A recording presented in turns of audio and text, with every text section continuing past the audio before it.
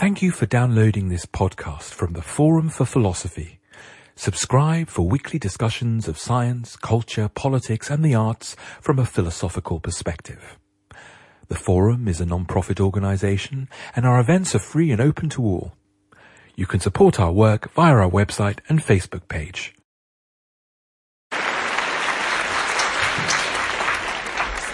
Thank you so much for coming out tonight to listen to this panel discussion on the Irish Enlightenment.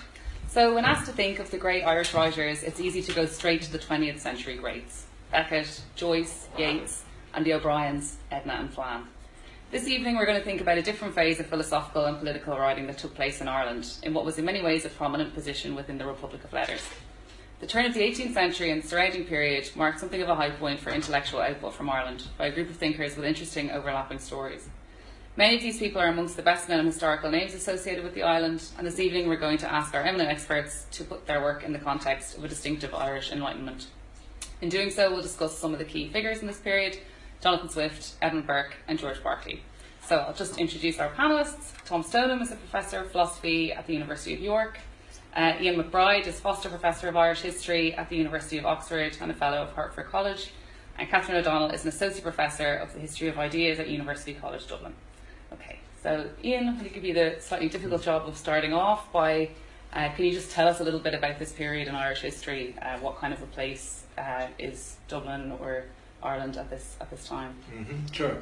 Well, that's a big question. Yeah, sorry. I suppose to start off with, I'd say that if you were searching for enlightenment in the 18th century, you wouldn't necessarily go to Dublin or Ireland to start off with. In some ways, you might think it's one of the last places to find enlightenment. If by enlightenment you mean, intellectual vibrancy, but also cosmopolitanism and all the values of, humanity, reason, rational inquiry, freedom of thought, freedom of expression, and tolerance. Jonathan Swift, who was the most famous inhabitant of Dublin in the first half of the 18th century, certainly didn't find much enlightenment there. Swift said that Ireland was a dirty, obscure nook in which you could hope to find nothing except plague, poverty and famine. And that was said in a letter to a friend. And it involves a degree of exaggeration. I'm not saying you should take anything that Swift said at face value, but it's actually pretty consistent. That's what he said to all his friends, and he said it in his public writings as well. And Swift's view of Ireland was that it was a basket case that proved all the rules of Norman human behaviour wrong.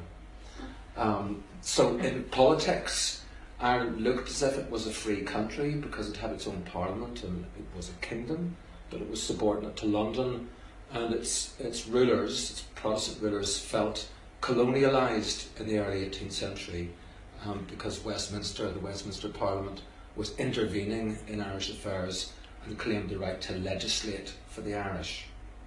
In economics, more importantly or more depressingly, I suppose, Swift kept saying that the wealth of a nation lies in the number of its inhabitants, which was the orthodox view and the view he ultimately satirised in a modest proposal. But in Ireland, the population was expanding. It got to about 2.5 million by the 1720s, and it wasn't getting richer. There was some consumer trade in Dublin, but the position of the vast majority of the people was on the subsistence line, really, and this turned out to be very precarious when there were poor famines, as there were in the later 1720s, which led to emigration to North America, and then in 1740, really serious famine that led to the demise of about 15% of the population.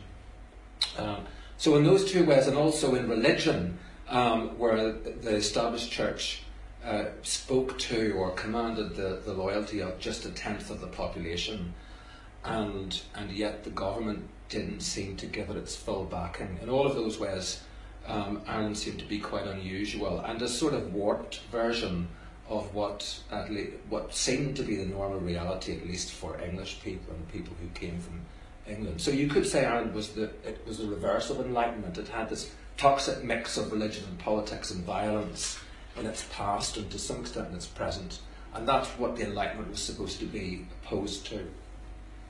That is making it sound a bit like something Joyce would say. I wasn't expecting that comparison.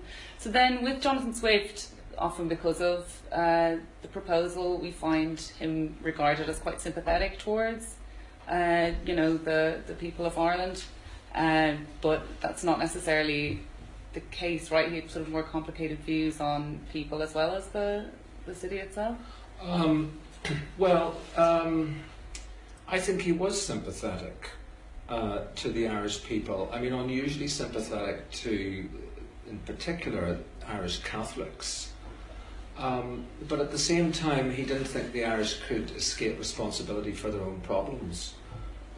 So it's true that he wrote against, he thought Catholics were feckless and weren't very careful about their marriage customs, sort of sexually irregular kind of people.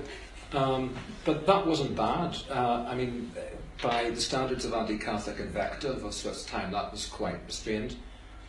He hated the Ulster Presbyterians, he hated the English government, he hated the Whig Party, he hated bishops as a sort of institution, though he liked some of the individuals.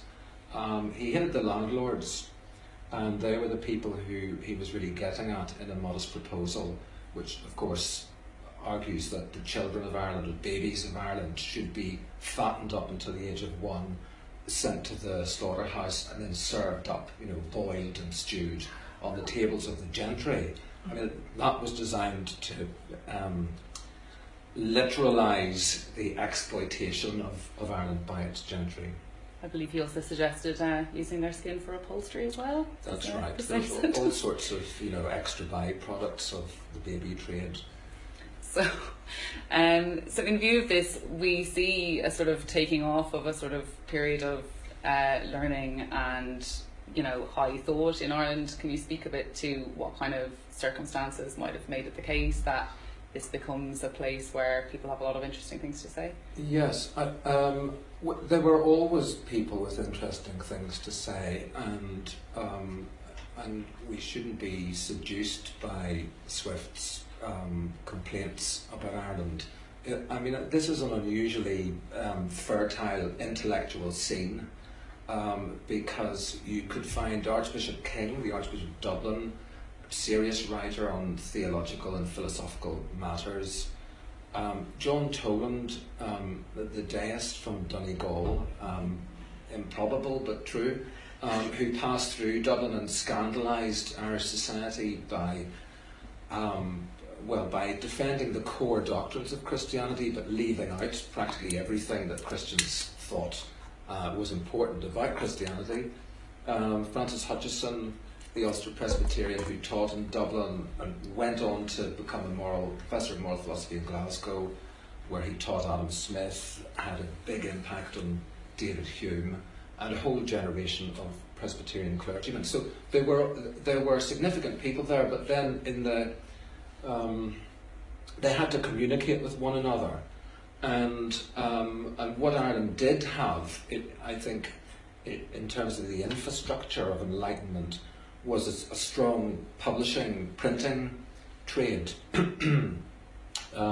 libraries, a sleepy university, Trinity College Dublin. I mean, not sort of rather more like Oxford and Cambridge than its innovative Scottish parallels at the time. Not a sleepy university, but an associational culture, that is, a network of clubs and societies like the Dublin Philosophical Society or the Dublin Society, which was founded in 1731, which would all promote enlightened values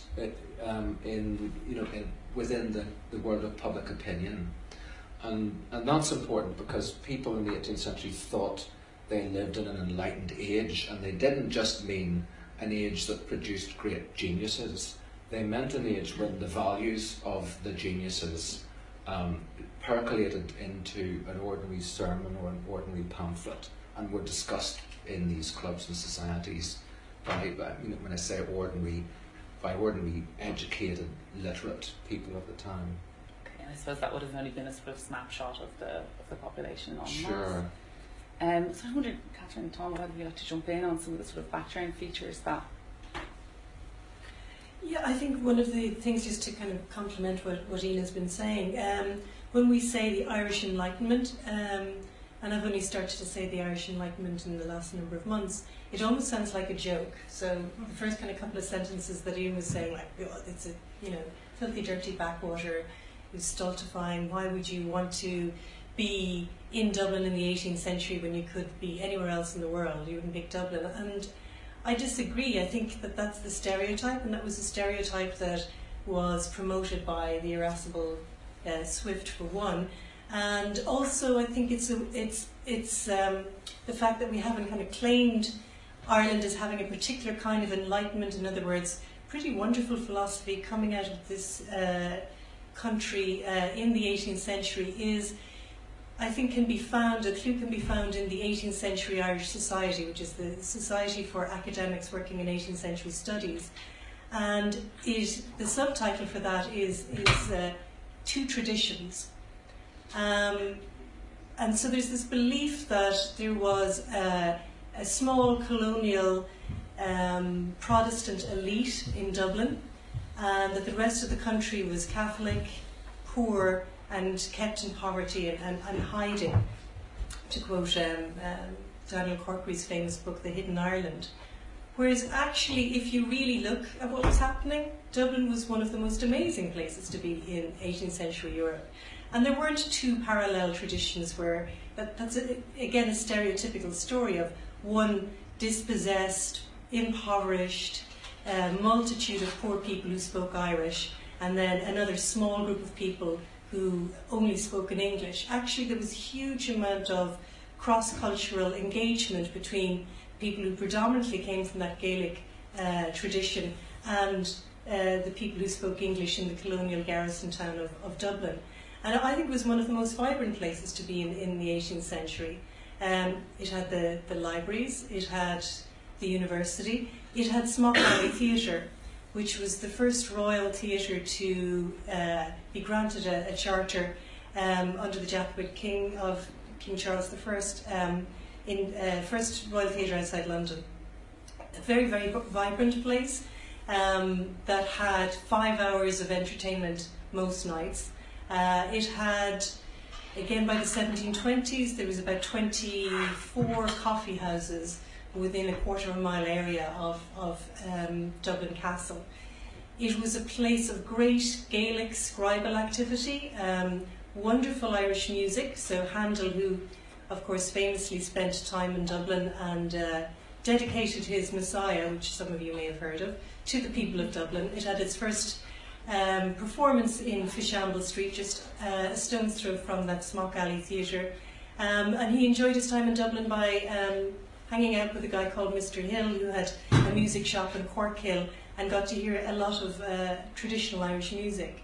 So the scribal and Gaelic activity, I think, has been something that we haven't paid proper attention to. The amount of translation of European philosophical work that was taking place was also quite remarkable. And it not only had a great publishing culture, it had a great piracy publishing culture. And so it freely printed and reprinted books that were under license here in England, and sent them on to the next parish, which was the colony of Boston. So the links between particularly Scots-Irish Ireland and America is another way in which we can see the island of Ireland being a very kind of a vibrant and well-connected, outward-looking place at the time.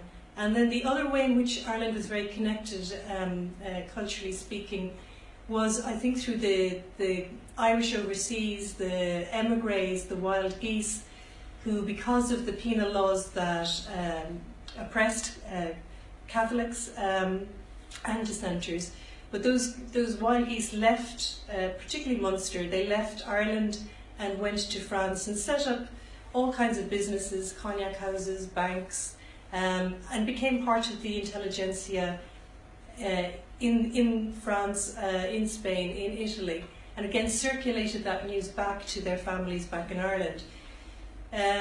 So Edmund Burke, who anybody who knows me knows that Edmund Burke's my boyfriend. Edmund Burke, he came from that kind of dispossessed Gaelic elite background.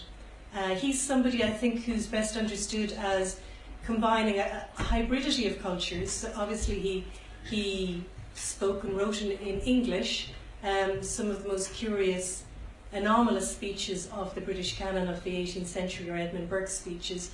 But they make really good sense when you put them next to the Irish political poetry, particularly of the Munster area in which he was raised until a teenager.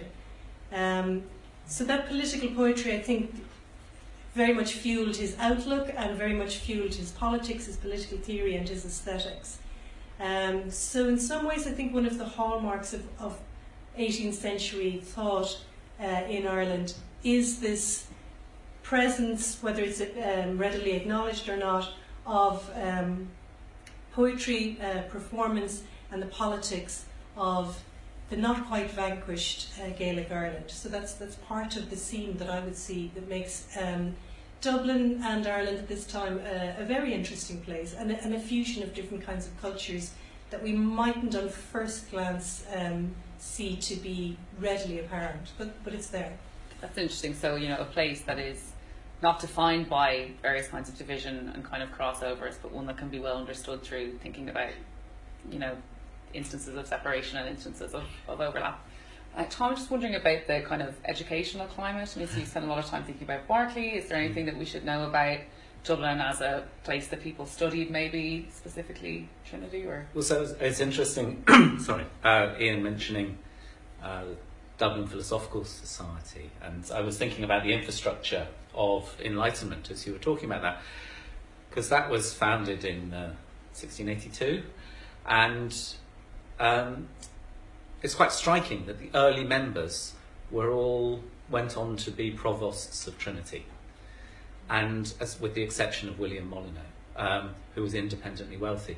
And you see in this pattern in the early stages a very, very close tie between these intellectual structures that are being built and the existing establishment. So again, the early members of the Dublin Philosophical Society, two went on to be Archbishops of Dublin, William King and Narcissus Marsh, yes.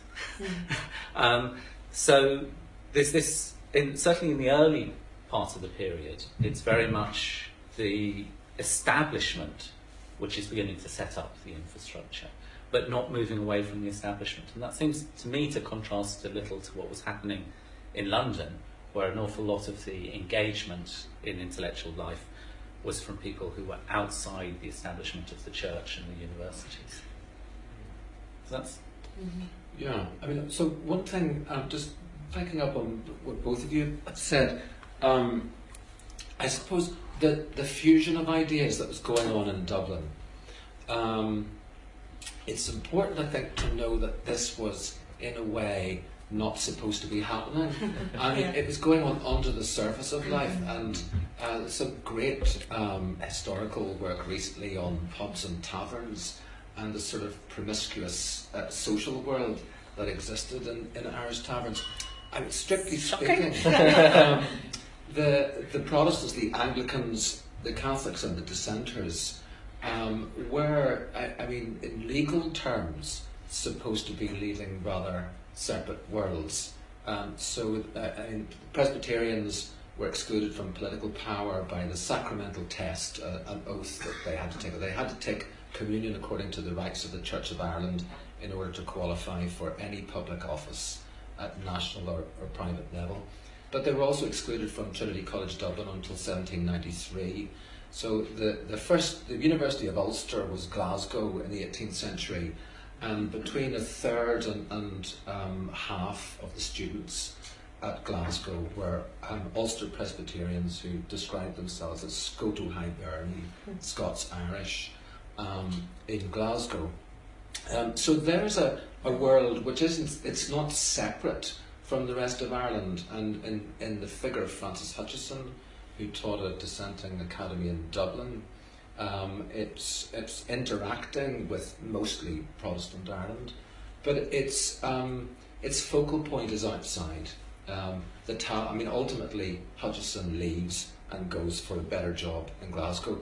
In Dublin, the Anglicans, the Protestant elite, I think, are constantly looking towards London, and London sucks in talent from Dublin, not just the Protestants, but the obvious figures, including Swift and Burke. And the Catholics, meanwhile, have their seminaries in Paris, is the largest one, but also in Louvain and Rome. And that world, the sort of displaced Catholic intelligentsia, does have a very particular set of problems that it's interested in, which I think is not obviously related to the Enlightenment at all. I mean, it involves a sort of scholastic learning that the Enlightenment's usually quite scathing of. And I suppose the point about the relationship between establishment and Enlightenment is true, but makes me want to add that what you get among the Presbyterians in 18th century Ireland is a rather more radical form of Enlightenment thought, at least insofar as you can say rational religion, the right of private judgment, opposition to creeds and confessions, the imposition of creeds on churches, on believers, all of which was very central to Irish Presbyterians. That's a more radical strand of thought that appeals to the Enlightenment, I think, and ends up ultimately with the United Irishmen in the 1790s and the idea of a non-sectarian Irish nation. So that there are conservative and more radical strands there. But the conservative strands are pretty strong, I think, is the interesting. So you mentioned Toland earlier. So Dublin is the only place that Christianity Not Mysterious was burned, and that was the provost again who ordered that, George Brown. So there's a strong sense of trying to control this emerging Enlightenment from the Anglican and educational establishment. Why do you think that was then? If Ireland is more conservative than England or Scotland, perhaps, in its Enlightenment philosophy? Well, one thing that I feel comes out in the period is this sense of moral panic, that somehow they're sitting on an unstable social structure, and that this must be the strength of the top-down structure must be maintained. Otherwise, Ireland will become, as Swift satirises it. So Berkeley, for example, has a very low opinion of the native Irish. He thinks that they're, so we'd say genetically, they're disposed to sloth and dirtiness, and that this is actually inhibiting the society from developing, the economy from developing. There's a lovely bit when he's writing to the Catholic clergy. He says you can feed and clothe your congregation with just the breath of your words by preaching that sloth is a sin. And it's this fear that there's this large population who are not contributing to the social order, I think, and their church isn't helping either. The sort of tension between institutional control and then the kind of casual organisation of things in Ireland. I'm just wondering, to kind of return to the lower end of things with the pubs, I was wondering about the role of the coffee houses in this. I know, Catherine, that's something you've said is a kind of a key feature of the way people organised and spoke in Dublin. Yeah, well, the coffee houses were all around Dublin Castle, but they, I suppose most importantly, they were near Smock Alley Theatre and near Essex Quay, which is where the boats at the time came up, and that was where the custom house was. And all of these boats traded. It was kind of, Dublin was the main port for most of the country, except perhaps for Kinsale and Cork and a little bit of Waterford. And they would mainly have traded with France. But news of the entire world came in at that particular quay, and it would have been unloaded. The newsprint would have been unloaded into the coffee houses. So it's where you went to hear the news, discuss the news, and if you were a young Edmund Burke, just graduated from Trinity, you published your own newspapers, and you circulated them, and you found out what people thought of them.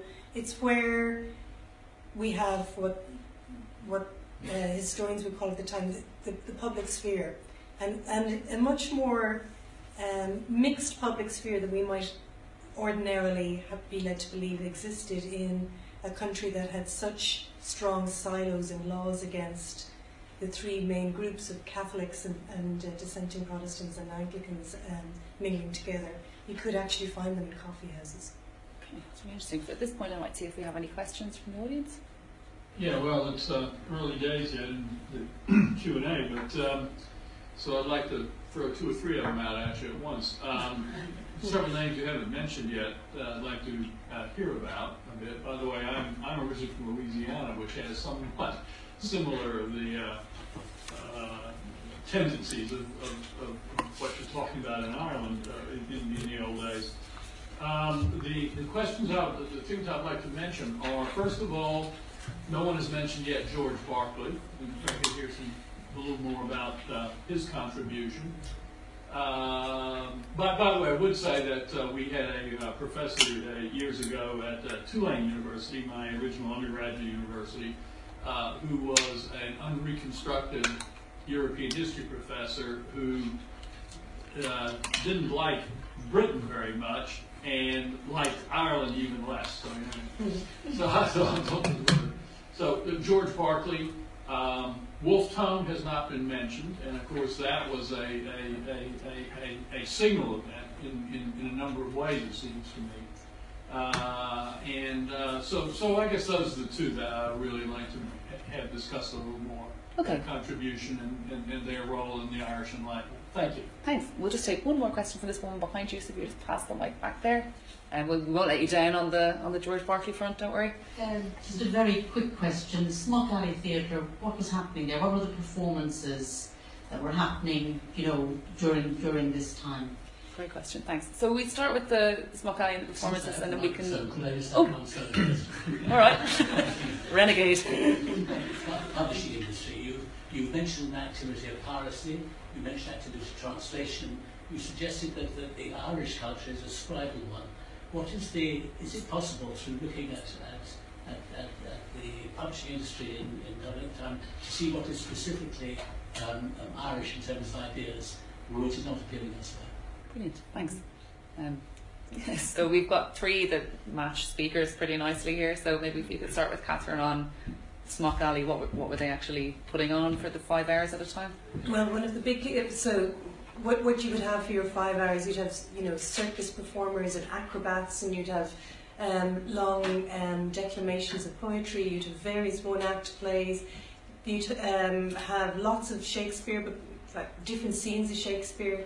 A big complaint of the young teenage Edmund Burke and his friends was the fact that Thomas Sheridan, who was the father of Richard Brinsley Sheridan, kept putting on plays from that country that despises us, in other words, England. And they had quite a few riots at the time as well, and set up their own indigenous native theatre down in Capel Street, which was going to just put on plays mainly written in English by Irish-born people. So in the 1740s you do see this movement to put on plays written in Ireland. But again, as Ian said, London took a great amount of theatrical talent, especially the writing talent, from Dublin. It's hard not to look at 18th century British theatre and not actually think that it's mainly Irish people there, such as Farquhar, for example, being one of the main ones, Goldsmith later in the 18th century. So that was kind of what Smock Alley was about. And then what kind of ideas were being produced in Ireland. I think that was the last question, and I'll let the others answer the first gentleman. Well, I think we could give you a list like Toland, Molyneux, Hutchinson, Berkeley, the men of Trinity College like Peter Brown, Thomas Leland, Archbishop King, Narcissus Marsh. This is just to give a flavour of some of the people who wrote just in philosophy. And that only takes you up to, and Swift, of course, who I think you can also see with some philosophical tracts in most notably A Tale of the Tub. That just takes you from the 1680s, 1690s up until the 1740s. That's not even to mention all of the people we had in subsequent decades. So quite a lot of intellectual ferment that we don't actually yet talk about as a school. We don't actually yet, talk about as a kind of coherent body of ideas that would be in disagreement with each other in some points, but actually begin, I think, if you look at them, begin to have certain, if you like, family traits. Okay, Ian, should I say a bit more about the sort of publishing culture and the... Yeah, I can talk about that. The other thing I wanted to pick up on was Wolfe Tone. Oh, sure. Yeah. I think, Catherine said earlier that the Irish Enlightenment is still it's a new idea. It's quite uncertain of itself. Mm-hmm. And I did a little Google search on it. References to the Irish Enlightenment almost all come from the last 10 years. And there's a lot of scare quotes and question marks floating around. It really hasn't got a lot of self-confidence. Mm-hmm. The one area where the Enlightenment used to be, it was quite early on bandied about by Irish historians in a rather vague way that might philosophical companions here would find, lacking precision, was with reference to Wolfe Tone and the United Irishmen. And it's been a very long-standing idea that Irish republicanism at the end of the 18th century was enlightened as opposed to romantic. And it was important for a whole lot of reasons to distinguish the United Irishmen from later kinds of Irish republicanism.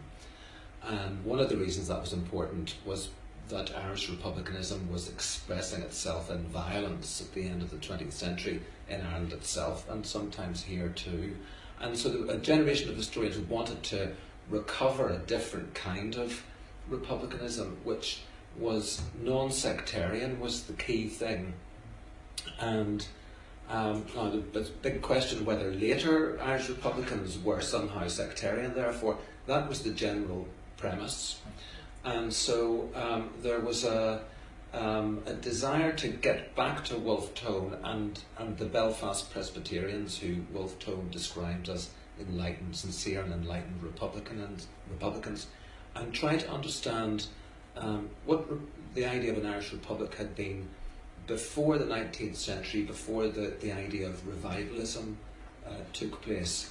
So the idea then was a sort of classical Republican creed that looked back to the republics of ancient Rome and Greece, took inspiration from America and France, and was all about the rights of the citizen and not about the nation as a sort of mystic, organic kind of entity.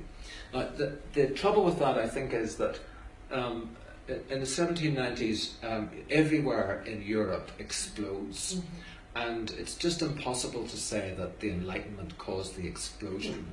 The Enlightenment fed into the French Revolution and its offshoots elsewhere, but it was just one ingredient. And in some ways, so Tom Paine would be a more plebeian, popular ingredient in Irish republicanism, one which a lot of Enlightenment writers would have found very disturbing, because the Enlightenment thrived in a world which was often quite rarefied and removed from popular disorder, not least because popular disorder was associated with the unenlightened quite a lot, with the Gordon rioters, for example. So with Wolfe Tone then, would you see much engagement back to the earlier sort of 18th century thought, or is this a more sort of separate kind of new movement in that direction? Wolfe Tone, you can tell what Wolfe Tone read because we have his memoirs and his letters, and he read very widely. So he read Swift, and he claimed that he got from Swift the idea that you had to separate Ireland from England, that England was the origin of all Ireland's problems. He read Rousseau, but more the novels than the strictly philosophical works that are on the philosophy syllabi, and so I think it's hard to pull out the Enlightenment as a really driving force there. What you can say, I think, is the Enlightenment shaped the desire of Republicans to get away from sectarian identities at the end of the 18th century. Thanks. And now maybe we'll take a bit of time on George Berkeley. So George Berkeley is Ireland's, often regarded as Ireland's most famous ever philosopher. So what should we know about him? How long have you got? Yeah, plenty of time.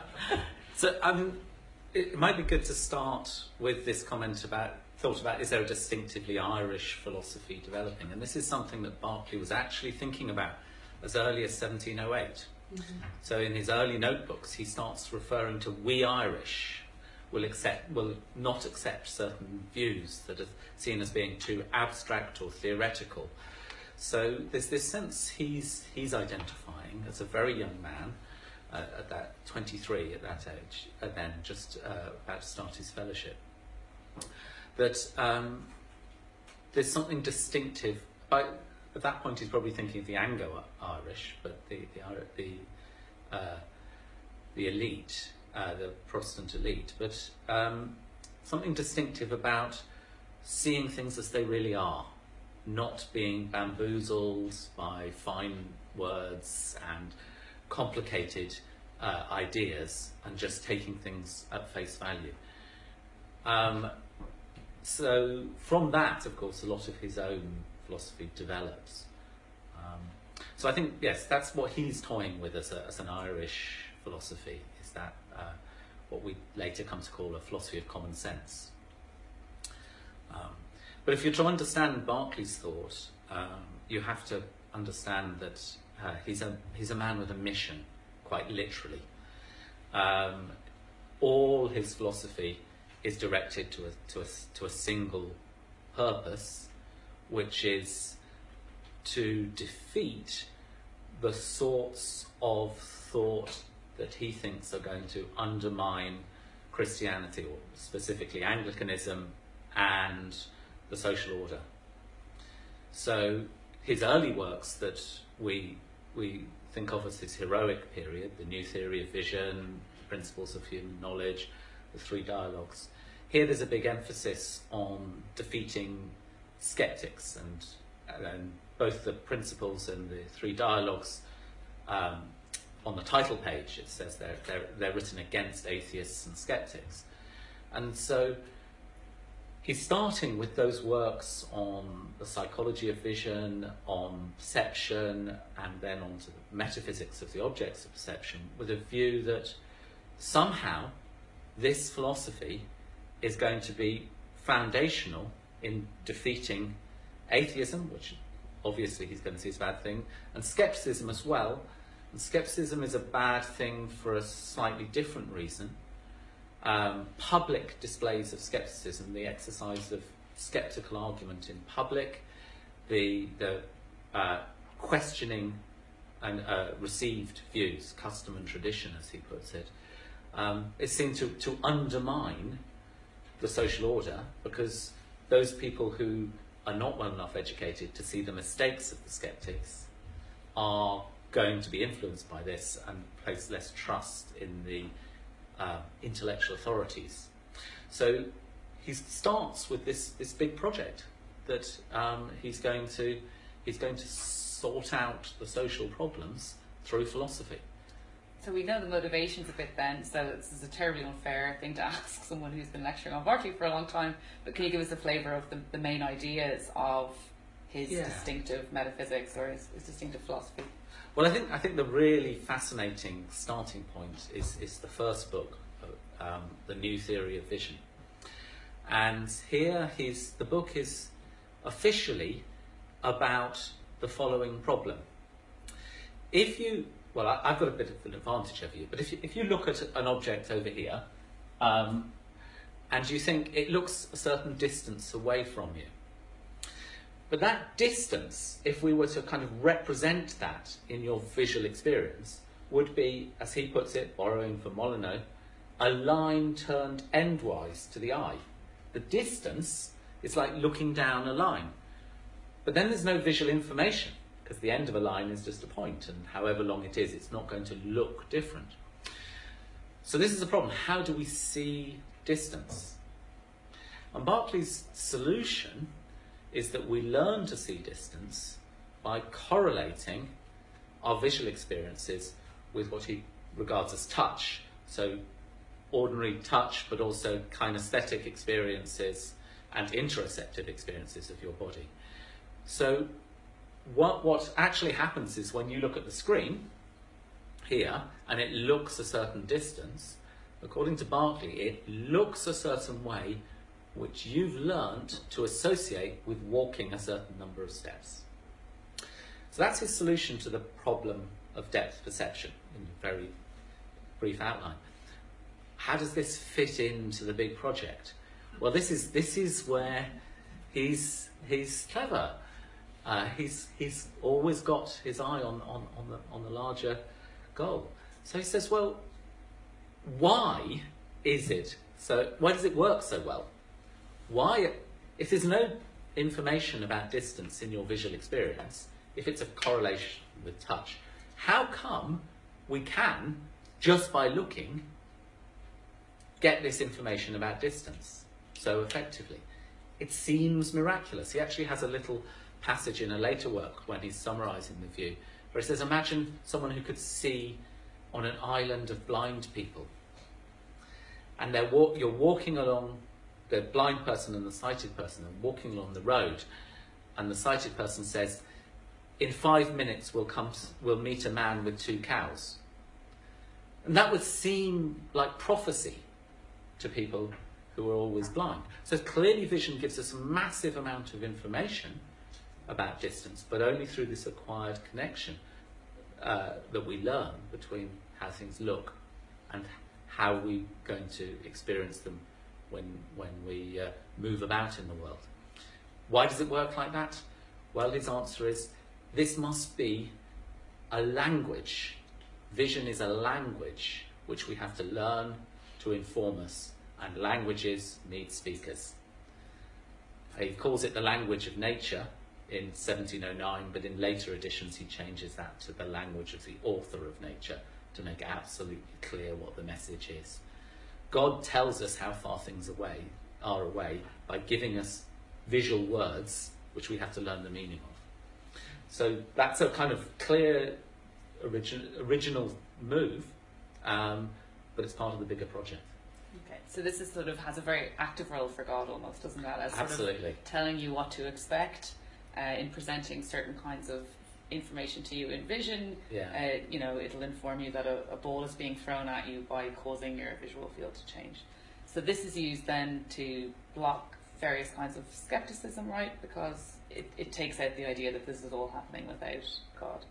Yeah, so, in 2 ways it blocks skepticism. One, this story about how you see distance doesn't require there to be a material world there causing those visual experiences. God causes those visual experiences for you. And so we cut out this material world standing between us and God. And Berkeley's favourite biblical passage is from Acts. In God we live and move and have our being. Because that's how he's thinking of it. It brings a very direct, active role for God. God's continually telling you, watch out, there's a ball coming at your head. And useful things like that. On the other hand, it cuts out the skepticism because there's nothing more to know. Once you've learnt this language, there's no secrets There's no hidden nature. It's just all there on the surface. So this idea about hidden nature, do you think there's something coming from the science of the period? So you have, a revolution of sorts that's just taken place in science. There's new information coming towards people that might lead you to believe that what we take to be ordinary objects like this white table aren't really white, and in some sort of sense, if you take a microscope to them, not really table-ish at all. So do you think that plays a role in what Berkeley's doing at this point? Well, he certainly sees that as he sees that there's a big misunderstanding of the scientific discoveries at this period. So he's thinking, well, you say the table's not really white. What you mean is you have some other source of information apart from the visual, and you're prioritising that, and you're saying that's how things really are. But why think that's how things really are? Surely, again, going back to we Irish, it is white. There's no questioning that. And so that's just how it seems to you. There's nothing more to be said about how the table is coloured, whether it's table-ish, whether it's round, all of its perceptible properties. There's nothing more to be said. And what's happened, he thinks, is that we've taken this other information we've got, perhaps from microscopes. Microscopes are an interesting example at the time, and misunderstood what it's telling us. So his view about microscopes is very simple. When you look at a microscope, you don't see the true nature of something. You're looking, as it were, at a different world. God's giving you a different set of information, which might be useful in different ways. So it's more information, but it's not replacing what you had in your everyday experience. What it's doing is giving you additional information which might allow you to interpret that everyday experience better. So with Berkeley then we end up with a sort of a world that is very much the same as it was before we read Berkeley, but we have to understand objects and the ordinary stuff of our surroundings a little bit differently maybe. Yeah. So a lot of people, a very common criticism of Berkeley is what happens to things when no one's looking at them. So Berkeley seems actually completely uninterested in this problem. He mentions it a few times and he says, well, I could say this, because who cares about things that no one is perceiving? Real ordinary people don't care about things, what's going on when no one at all is perceiving them. And Berkeley's very expansive about what he counts as perceivers. All of the animal kingdom, plus all going the other way up to the angels. There's lots of perceivers about, but if there really is something that's completely unperceived, well, it makes no difference to anyone. So we can just shrug and say, what's the problem? So I suppose an interesting part of the history of Berkeley is that he understands himself in this very common sense way as a kind of a man of the people, as a person who's just describing what every ordinary person thinks, and yet it's not exactly how he's been received in the history of philosophy. Is that fair to say? Yeah. Maybe that's more obvious to people who are coming to Berkeley for the first time this evening. But can you talk a little bit about the kind of misunderstanding of Berkeley then, or the way in which he's been interpreted as a thinker? Well, he's interpreted as saying that the perceived world isn't a real world. So Swift is an example. One of Swift's jokes, because he knew Berkeley quite well, was to instruct his servants not to open the door if Berkeley arrived at his house because he could walk straight through it. But that's a misunderstanding, and we could do a little bit of technical philosophy here if you wanted. Sure. Yeah? Yeah. So there's two different notions of real in philosophy that Berkeley needs to pull apart and that other people aren't pulling apart. So there's one notion or concept of the real world, which is that it's external to me. It's outside me. It's not part of me. So you contrast what's in my mind, what I'm thinking, my thoughts, and then what's out there. And then there's another notion of the external world, is that it's not merely external, but it's somehow independent. It would be there anyway. And so what Berkeley's saying about the ordinary world of objects that we experience is they wouldn't be there anyway. They're there, but only insofar as we experience them. The completely unperceived tree, who cares? It wouldn't be there anyway. If It was completely unperceived. But that doesn't mean that the things we experience aren't external to us in an interesting sense. They don't come from us. When you open your eyes in the morning, what you see is not your choice. It is not in your control in any sense. It comes from outside you. And it stands up in your experience. It feels like it's external to you. So you experience it as an object. You're the experiencer, and that's the object in the world. It's just, it doesn't have this, it would be there anyway quality, but he doesn't care about that. So what he's saying is, I believe in a real world, a world that's independent of me, but I don't believe in a world that's independent of everything. Okay, so now that we've introduced this technical philosophy, maybe it's time to see if anyone has any questions again. Do you think that the pragmatics of Berkeley is in fact a hallmark of other Irish philosophers? It seems to me it's definitely a hallmark of Hutcheson. Yes. It's definitely a hallmark of Burke. Yeah, but probably not Peter Brown, who seems to be going the other way. But I think, but that's why, I mean, perhaps it's the people Berkeley got into fights with. It was over this sort of issue, I think. And he did get into arguments with Peter Brown and William King. So. Many others. Yeah. Yes. We have this question? I don't know if you could say, maybe on that subject actually, if you could say a bit more about the dynamics between these, because you talked about quite a few of these guys, Burke, Berkeley, Tolan, Molyneux, Swift, in independence to each other, but did they all know each other? It seems like there's a kind of problem of actually identifying a movement, but if there is a movement, was there a leader?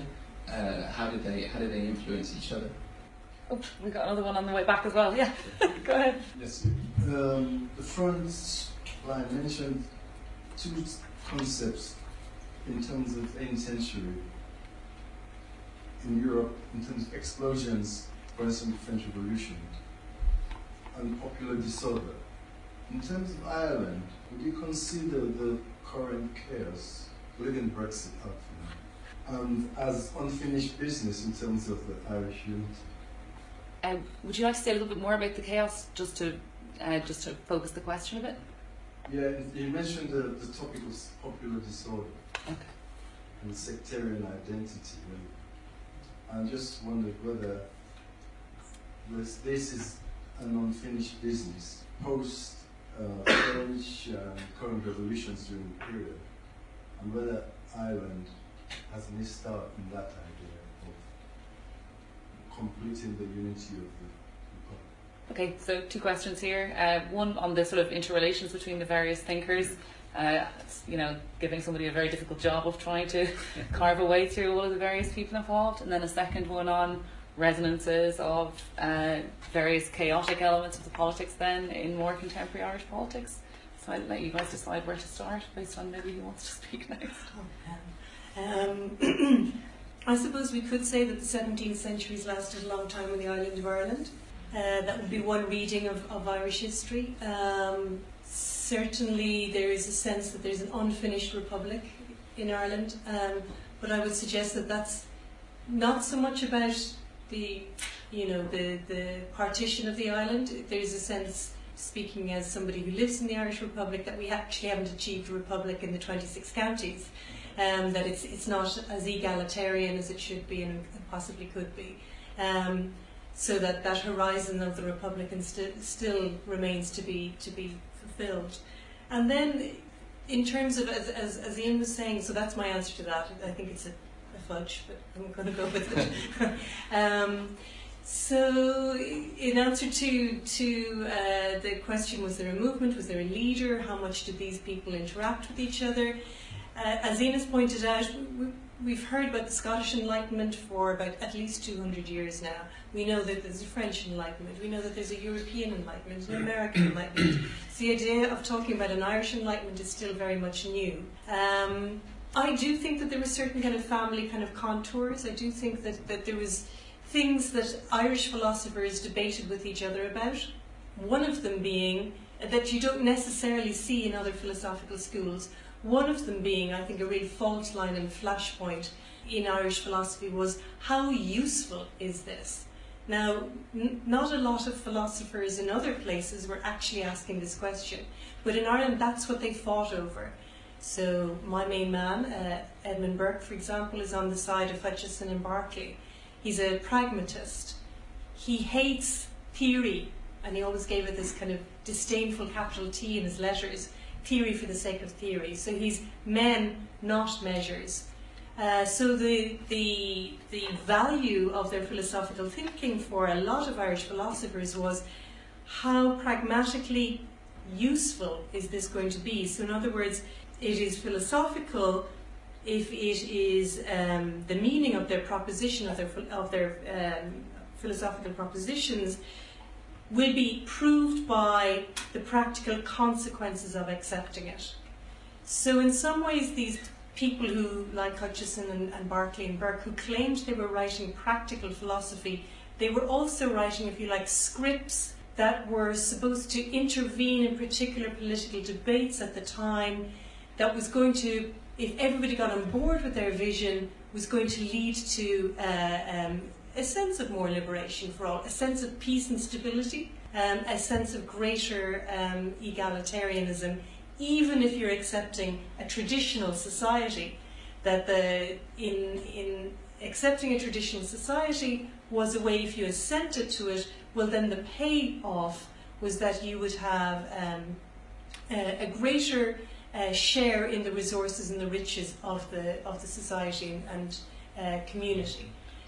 So I do think that is a particular fault line that you see in Ireland, you don't necessarily see in other places. Could you just give us a quick sketch of some of the main debates Burke involved himself in, just because it might be nice to think about comparisons between Berkeley and Burke later. But Burke turned his back on philosophy quite early to enter into politics in his 30s. So he was the ultimate, if you like, practical philosopher in becoming a politician. And in politics, he loved to take the opposing stance on absolutely everything. So, for example, he spent most of his the kind of what he wanted to be, and he ironically called it his acts and his monuments, which was a dig at kind of a rather scurrilous piece of Protestant propaganda in the 17th century. His acts and monument was going to be his campaign against the man who'd won India for the British, Warren Hastings. So that's what he dedicated a huge amount of his political energy to. So that just gives a measure of how much he relished being an oppositional force. Yeah, I just wanted to go back to the question about how far these people knew each other and were part of a common movement. Is that okay? Perfect. One way of thinking about that involves Whigs and Tories, and the problem of party, which was very, very ferocious in the early 18th century. And I hesitate to inflict this on the audience, except that if you've seen Olivia Colman in The Favourite, you might have picked up a bit of the Whig and Tory feel, so it's a bit more current than it normally is. Archbishop King was a moderate Whig, and Jonathan Swift was a Tory. What's the quickest way to understand the difference here between Whigs and Tories? Well, they had different views on foreign policy. They had different views on the 17th century in England, the conflict between the monarchy and Parliament, and they had different views on religion. One of the quickest ways to tell a Tory and a Whig apart is that they both disliked Catholics, and they both disliked dissenters, Protestant nonconformists. But a Tory disliked the Protestant nonconformists more, and a Whig disliked Catholics more, and that's how it worked in Ireland. So King, it worked in Ireland, not necessarily. Not necessarily in. Yeah. So King was a moderate Whig, fell out with Swift. I mean, it took them quite a long time to recover from Queen Anne's reign, because Swift was in London, was the mouthpiece of the Tory government. Berkeley took a Tory view in his sermons on passive obedience, which was a Tory doctrine. Which meant that if the monarch or the Parliament told you to do something that was against God's will, you didn't do it. But then you went to prison or you paid the fine without complaining. That's what the principle of passive obedience was. And that kept Berkeley out of episcopal office for a while. So these are sort of rather poisonous elements, faction between people that could break up groups. Hutcheson was a really old-fashioned militant Whig who took the opposite view from Berkeley, which was the right of resistance was a great thing. It was something to be celebrated. It didn't cause disorder. What caused disorder was people telling you shouldn't resist, because that inevitably led to tyranny, and tyranny would lead to anarchy eventually. When you, at a later stage, Burke arrives on the scene, everyone is awake. Almost everyone is awake by that stage. The Tories have sort of faded away. But the interesting thing about Burke is that in England, as well as Ireland, to be a Whig always has an undercurrent of anti-Catholicism about it. You know, freedom in the state went along with freedom in religion, in the church, and the enemy of freedom was the Roman Catholic Church. And Burke is very, very distinctive in his writings in England in dissociating himself from that view and in taking a sympathetic view of the Catholic Church. Is this thread, I mean, do you see it in Berkeley's writings very actively, this kind of aspect of the duality between these people? Well, so the interesting thing is Berkeley's clearly a high church Tory in most of his views, but he's a Whig on foreign policy and on trade, which is an interesting combination, which I think isn't that unusual in the Irish Tories. Mm-hmm. And it's been suggested partly the experience of effectively living as a colony has given a different perspective on the Tory foreign policy.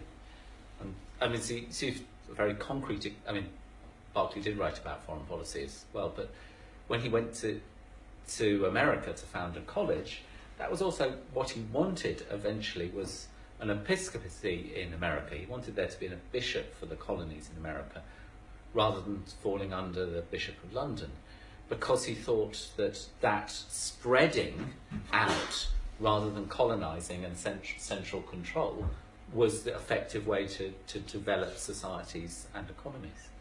And so it's that mix of Toryism and then Whiggish foreign policy, which is quite distinctive, I think. So one of the kind of the last things I really wanted to know about from each of you is, why we should be reading these people in this sort of modern age. So what do the figures that we've been thinking about so far have to say to us?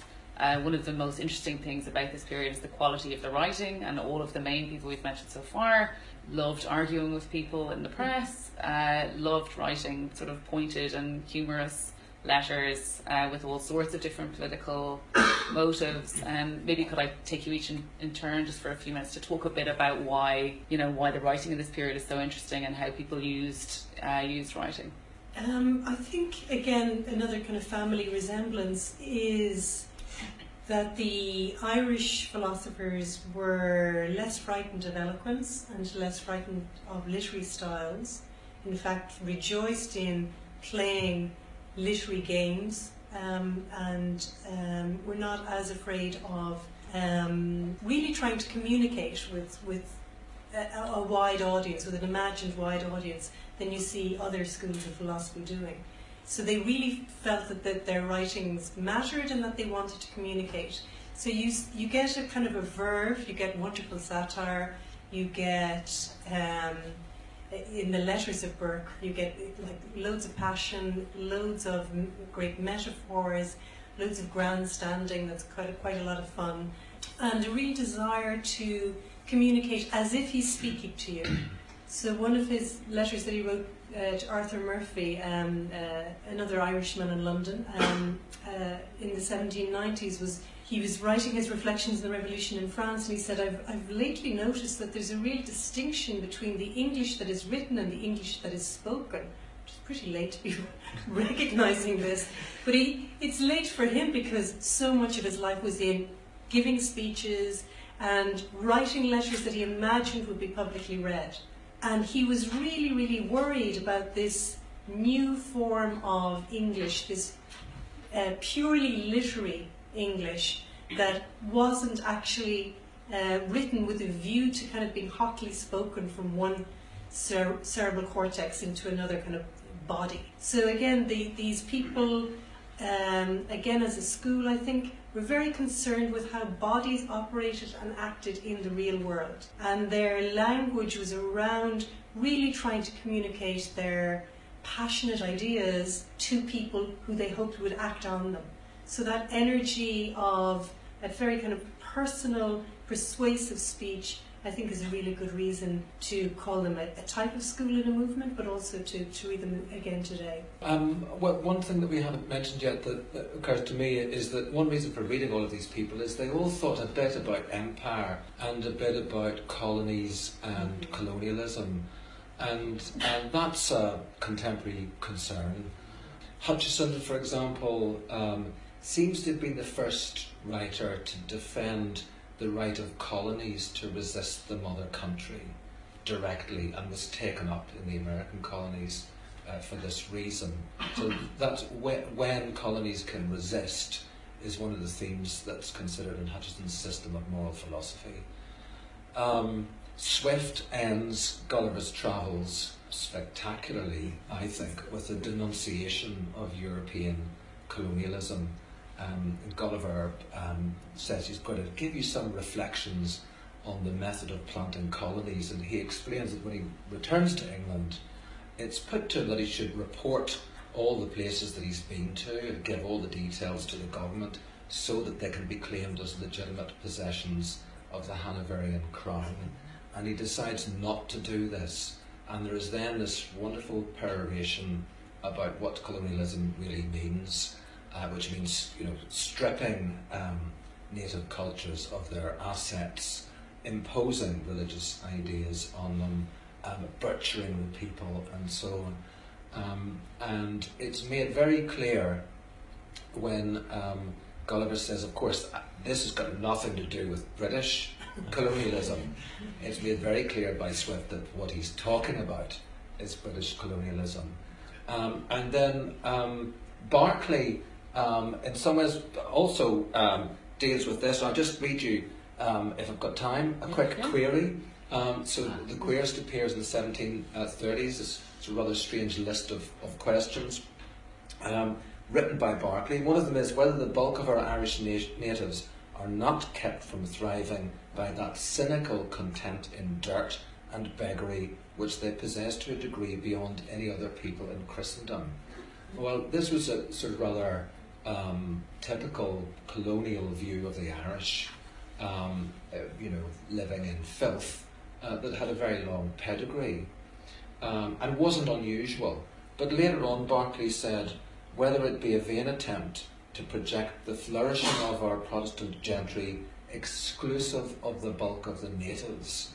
And that is a bit more interesting, a bit more unusual, because Berkeley comes round to the view that actually settlers and natives in Ireland are a composite social and economic unit. And if one of them is going to thrive, the other one must thrive too. And then finally, Burke is obsessed through all his writings, including Reflections on the Revolution in France, on conquest and the legacy of conquest. And that partly reflects the experience of his own family, we think, certainly the families that he married into and associated with in Ireland, who belonged to the defeated Catholic elite rather than the victorious Protestants. Tom, if you want to. So, we're talking about the Enlightenment, and the Enlightenment is often associated with developments in scientific knowledge and scientific understanding. And I think this is a very good reason to read Berkeley in particular, because his thinking about science and about mathematics is highly original for the time. Claire ought to tell us about his mathematics.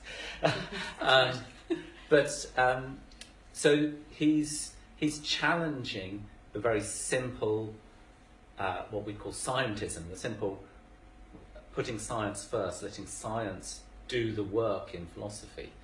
And he's challenging the very simple interpretations of science and mathematics. He thinks, going back to what Catherine said, mathematics is only good insofar as it's useful. So pure and abstract mathematics is just a game until we can find some use for it. And he's aware of where these uses start appearing. But until that point, it's just a game. And these are views about science and mathematics that don't really emerge in the mainstream until the 20th century. And it's the 20th century that people suddenly rediscover Berkeley's views about science and mathematics. So there's something very, very original and out of time in that we haven't discussed yet, but it's well worth looking at. So yeah, I guess Berkeley is this figure who has this sort of tension of a real novelty and a kind of driving forward in the thought, but then when it comes to the more social and political thought, much more, and religious thought, I suppose, much more sort of conservative and tradition-seeking views. Absolutely. To follow up on the quote that Ian read, his suggestion for how you get the Irish natives to be more economically productive is enslavement. So he suggests that beggars should be rounded up and made slaves for a term of years, an unspecified term of years. So there is a deeply problematic train in his thought. He was a slave owner himself. He clearly believes that there are types of people and they deserve treatment of different sorts. Right down to the details of when he's talking about how to run an educational institution. He thinks it's very important that the fellows are paid well and fed well and given lavish accommodation to establish their authority, so that they're believed and trusted by the pupils. So there's this strong sense of hierarchy, which is often quite unpleasant in its application. And he became a sort of a heroic figure almost in his empirical view, or his empire views, right? In the sense that I know Berkeley University is named after one of his. Well, certainly he was very influential in the development of the what we think of as the higher education universities in America. He left endowments to Yale, which had just taken that name when he was just before he got to America, and to Harvard. He corresponded with Franklin about setting up the University of Pennsylvania. They had very different ideas about the curriculum. And he wrote this poem about the course of empires westward ho. So when the westernmost university in America, in the USA, was founded, was given the name Berkeley. Of course, they mispronounced it. I'm sure they see it differently. And then just, I suppose, on your recommendations for reading then, I mean, so what would you, if somebody wants to get a sort of, a nice sort of short blast of Irish Enlightenment thought, where would you tell people to start? Or A what, Letter to a Noble Lord. Okay. That's Edmund Burke, yeah. And what's that about? I think it's where he really shows his the Encyclopedia Britannica for a long time described Edmund Burke's attack on Warren Hastings as evidence of his Irish birthright of sustained invective. I actually think A Letter to a Noble Lord is a wonderful example of Burke's long historical memory for true nobility and aristocracy. And the Duke of Bedford, who's this young guy who's wearing his hair in the revolutionary style of having kind of a crop with a fringe, danced into the House of Commons and started to attack Burke. And so Burke drew on all his resources and reminded this upstart gentry aristocrat exactly where he came from. And I think in that kind of put down we get the joke of kind of putting down an aristocrat, and who doesn't enjoy that? But also we get a really good critique of exactly the kinds of things he's afraid of in terms of the movement of the French Revolution, which he sees is going to go too quickly into a state of chaos, dictatorship, terror. And he gets to say this in his breakdown of the Duke of Bedford. So it's a quick, short read, A Letter to a Noble Lord. That's where it started. Okay, that's what Catherine. Right, you mean the primary texts then? Yes. And to be completely honest, the things that I would recommend you to read are practically unreadable. I mean, the two of the people we've discussed, you would love reading Swift and you would love reading Burke, but I suggest something like a sermon by the Reverend John Abernethy, which is called Religious Obedience Founded on Personal Persuasion, and was written in 1719. And it's the sermon that kicks off the liberalisation of Ulster Presbyterianism. It's got pretty much no literary merit whatsoever. But in its own way, it's a foundational text, and it founds the movement which became known as the New Light in Ulster Presbyterianism, and is a surprise for anybody who's familiar with later generations of Ulster Presbyterians, not least the Democratic Unionist Party of recent times. And why is it so unreadable? It's just... Oh, well, I mean, it's pretty dense stuff, and you have to... I think one of the things about the writers we've been discussing today is that they've been pretty much neglected by Irish historians because they don't seem to speak about Ireland directly, and that's what Irish historians want. We want people who are obsessed with Ireland, and usually people who are getting more and more Irish in each generation. And one of the tricky things with these people is you have to relearn debates that we've stopped thinking about.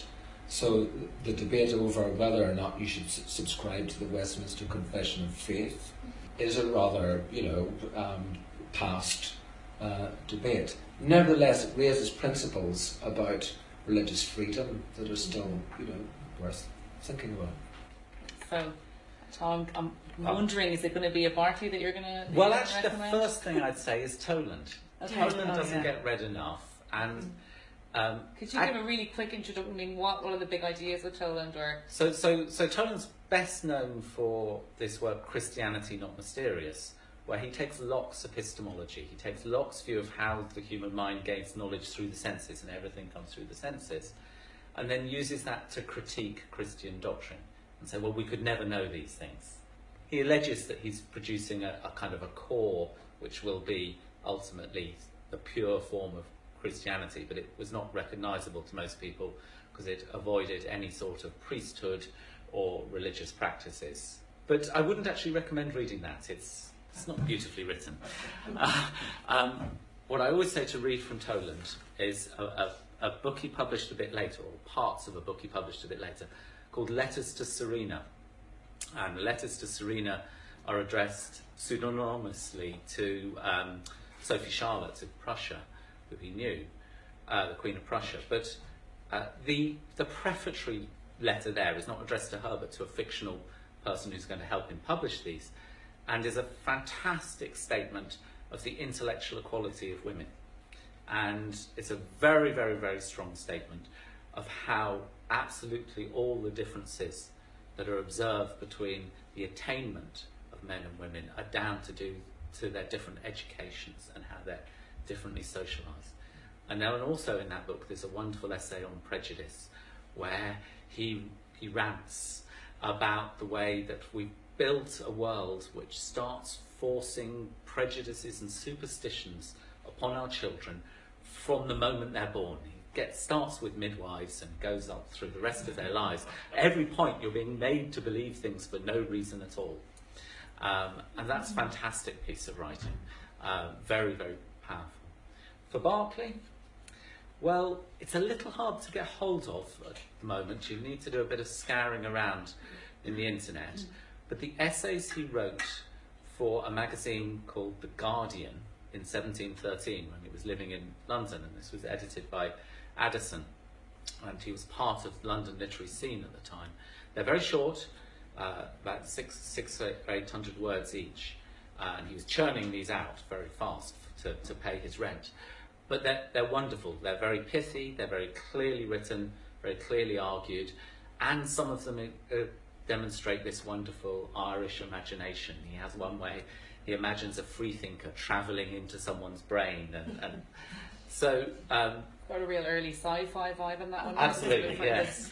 Transportation to the pineal gland, or That's right. to the brain sort of part of somebody who's the material. So they're lovely. Each one is just a short read, and you get a very big range of different ideas. Okay, so with that, I want to see if there's any final questions.